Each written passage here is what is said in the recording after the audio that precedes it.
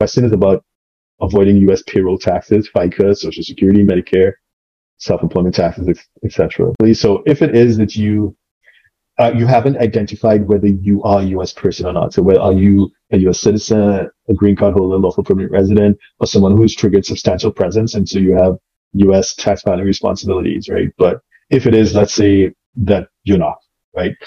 Then you can set up, yes, you're free to set up a company in your jurisdiction of choice. So for example, I guess you were on the call last week, so maybe you're in Portugal. So yes, you can set up something in Portugal and you can run it from Portugal because you're the place in management and control of your chosen company, or whether you're self-employed or whatever. You won't, as long as you stay out of the US, you should have no US tax responsibilities as a consultant.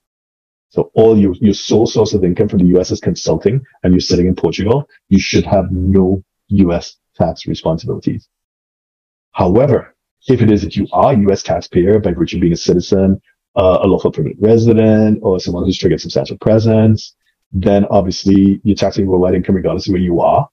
So you will have US tax responsibilities at a personal level. But your company, if you're a one-person show, your company is being run from Portugal. So from a corporate point of view, it'll be all about Portugal.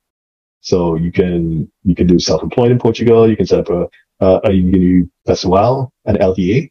They are one-person company in Portugal, but your corporate responsibilities will be in Portugal.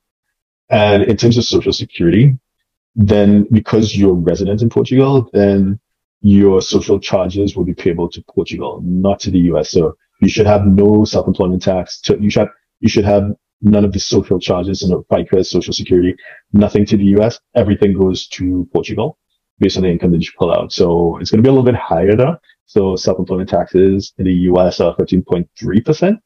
In Portugal, you're looking at around 21, 22%. So that's something to keep in mind. But your social charges will be to Portugal, not to the US. Your only US tax responsibility would be personal if you are still a US taxpayer.